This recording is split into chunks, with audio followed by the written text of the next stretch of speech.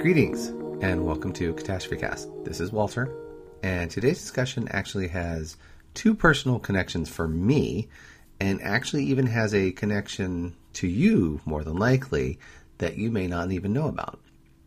That first connection is, for me, comes back in 1981, when my mom went away on a business trip.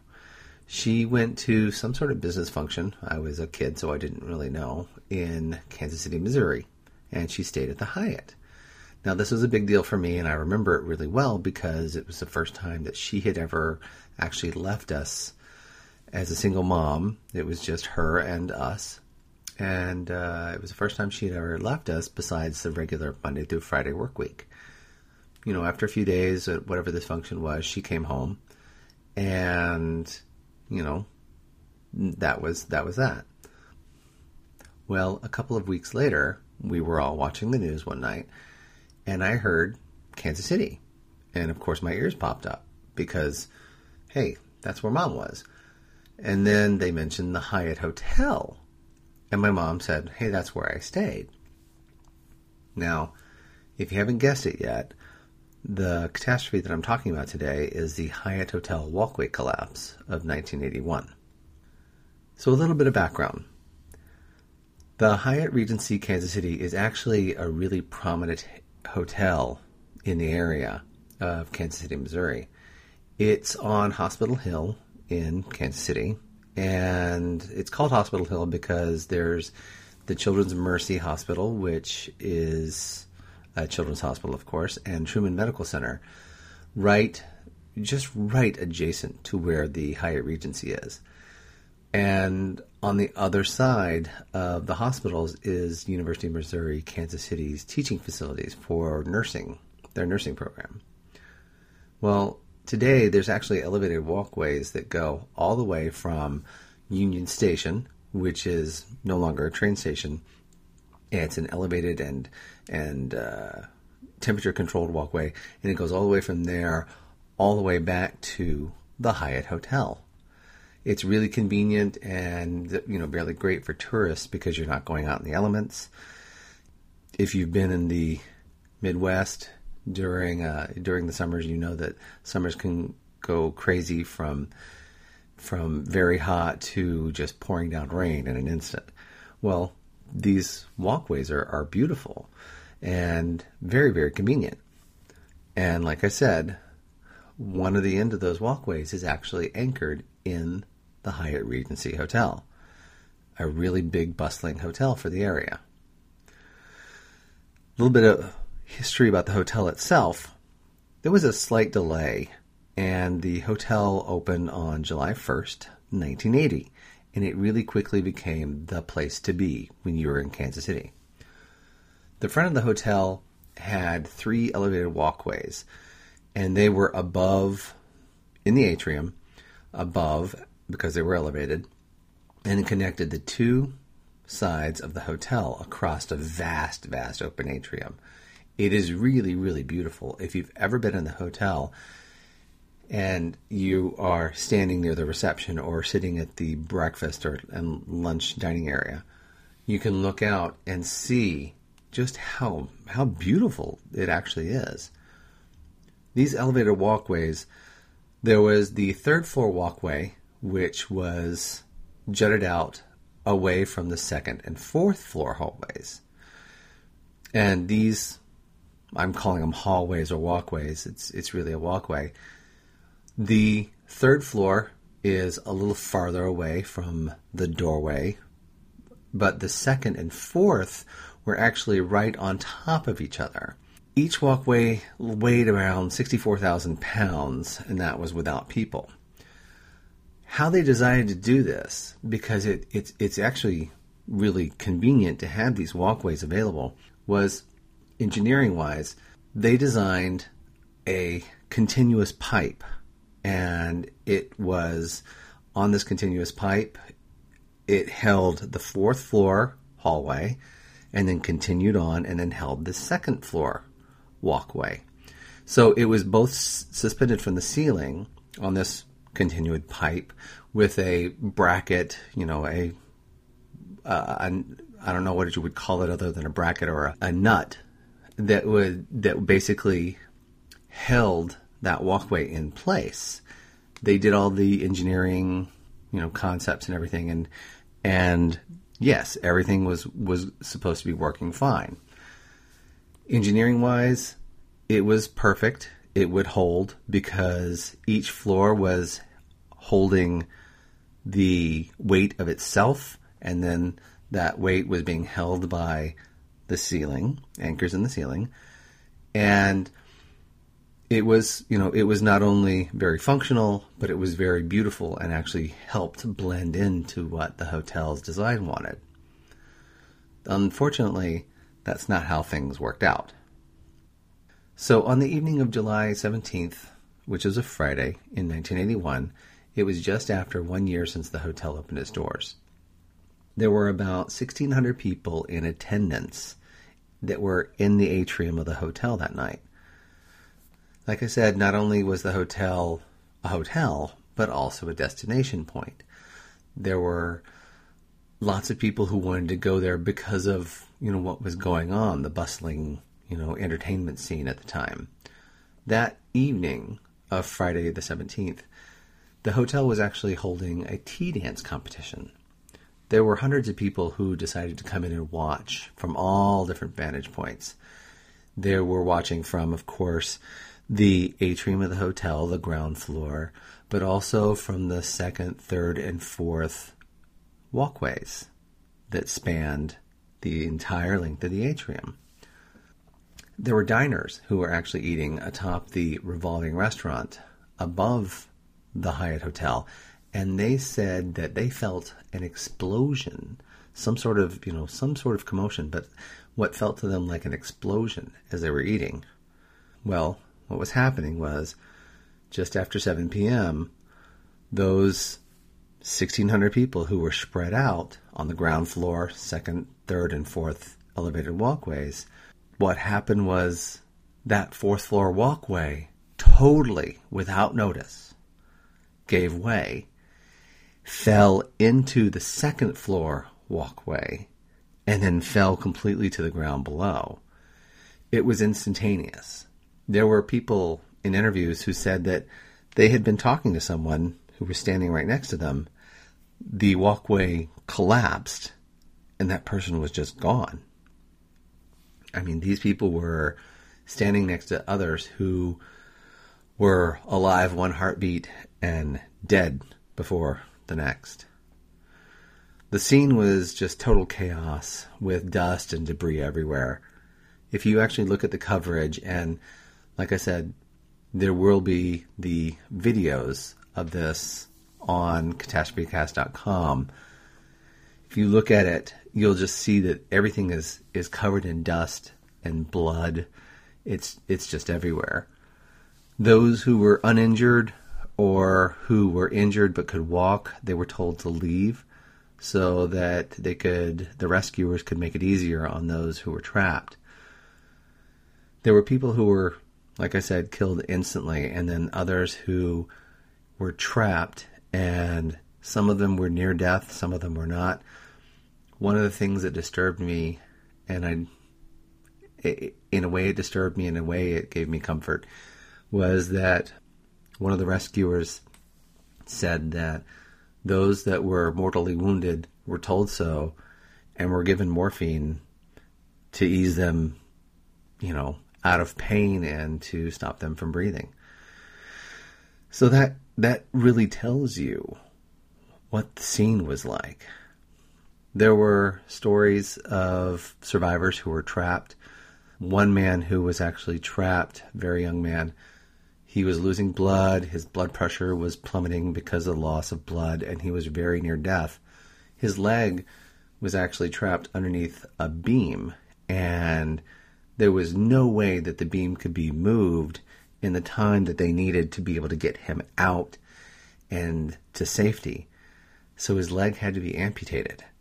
There was a surgeon there, someone who had come off of a 12-hour shift at a hospital nearby and responded. And unfortunately, this is a bit gory, but that leg had to be amputated by a chainsaw.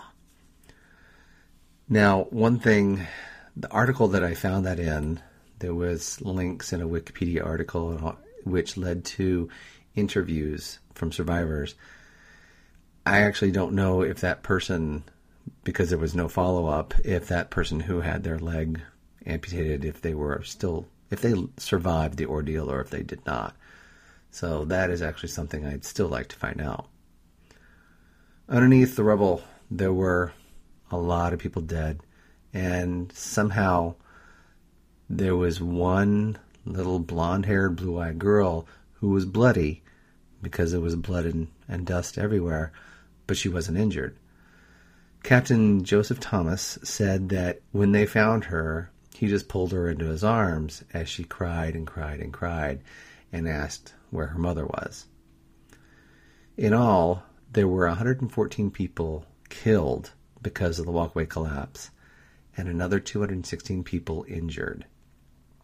This was actually the deadliest structural collapse in American history until the collapse of the South Tower of the World Trade Center on September 11th, 2001.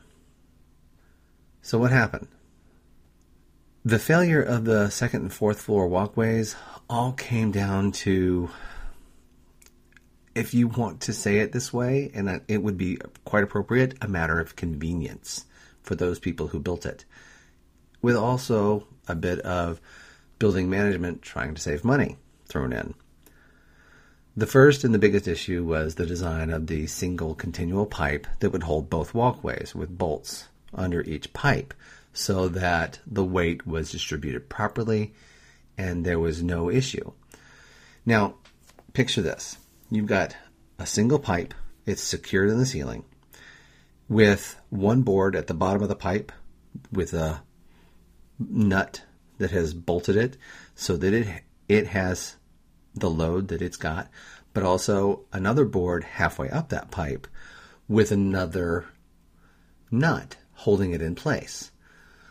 Those two boards are independent, and all the weight that is needed is focused on where the pipe connects to the ceiling. That is how this is designed, and also was engineeringly perfect because it allowed each walkway to have the load factor that it needed without putting stress on the other walkway. But the manufacturing company, and in conjunction with the engineering team, the manufacturing company decided that they wanted to do it differently. Now, why did they want to do it differently? Because it made installation easier. If they didn't have to thread both walkways onto a single pipe, it would make it easier for them to be able to install these walkways.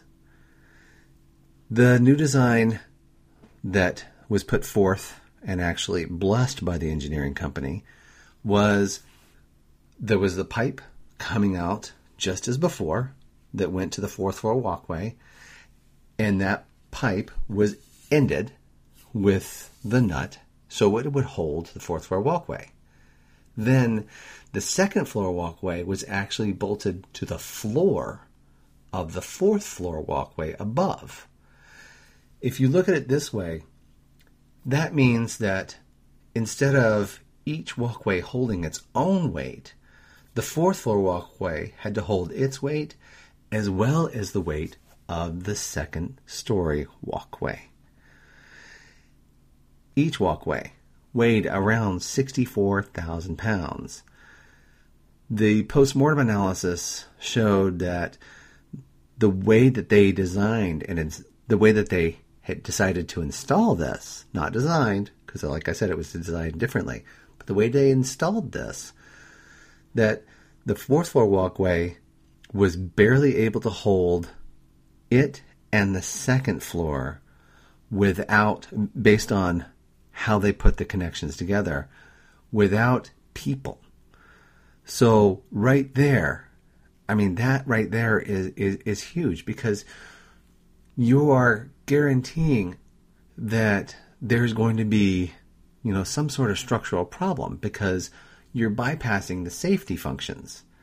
and you're putting people at risk.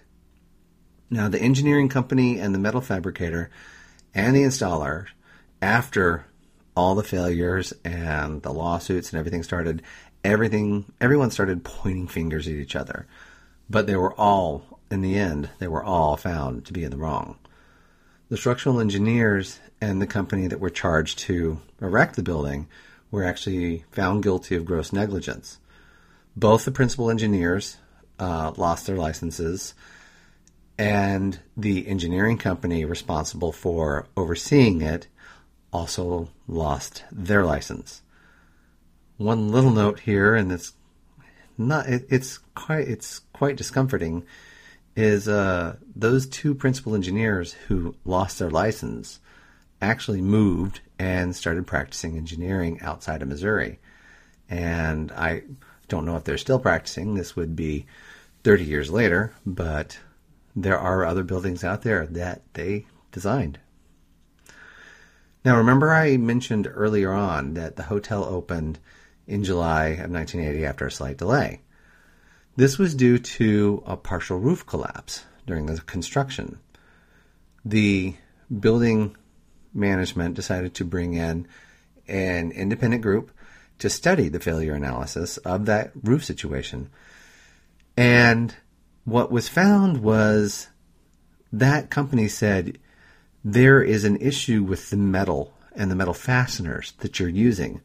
And they suggested that all metal fasteners, not just what were being used in the roof, but all metal fasteners throughout the entire building be checked. But unfortunately, they weren't. The company that was charged with building it requested on multiple occasions. Now, these are the people who were in charge of, the engineers who were in charge of building this.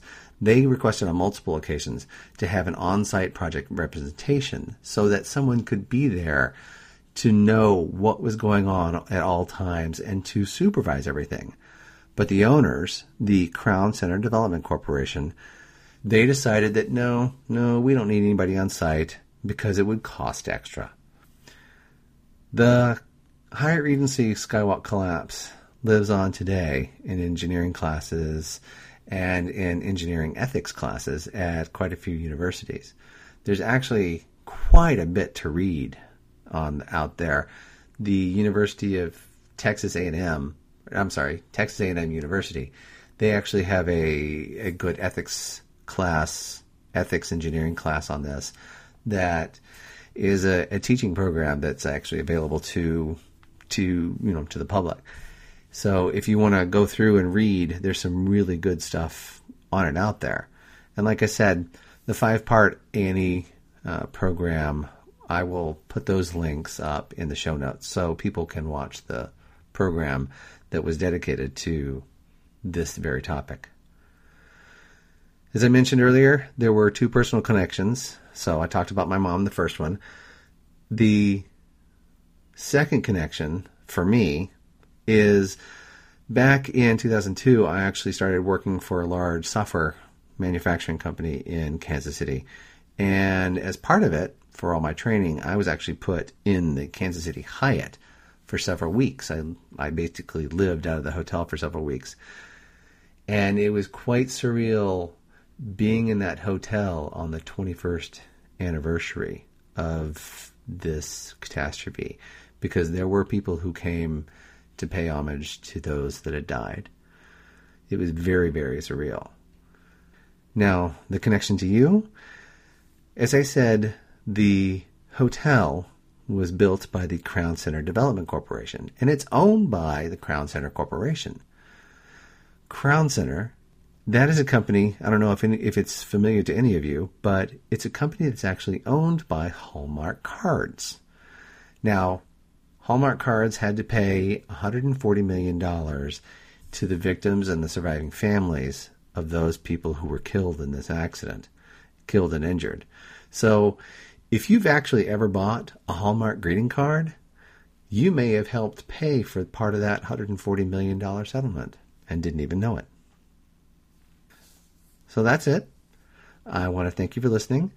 And I also want to thank and give a little shout out to listener Jason. He not only gave us a little iTunes review, thanks for that, Jason, but he also gave us a few show ideas, including this one. Jason's an engineer, and this is a case study that he has studied. So, Jason, thanks for the ideas.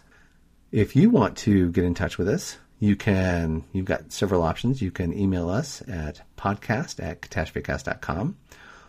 You can go to our webpage, catastrophecast.com. And at the top of the webpage, there is a page that says, what do you want to hear? And you can leave your suggestions there. We have a presence over on Twitter. Our handle is @catastrophecast. And we recently started a Facebook page. If you want to go like us over on Facebook. And that is at facebook.com/catastrophecast. Thanks for listening.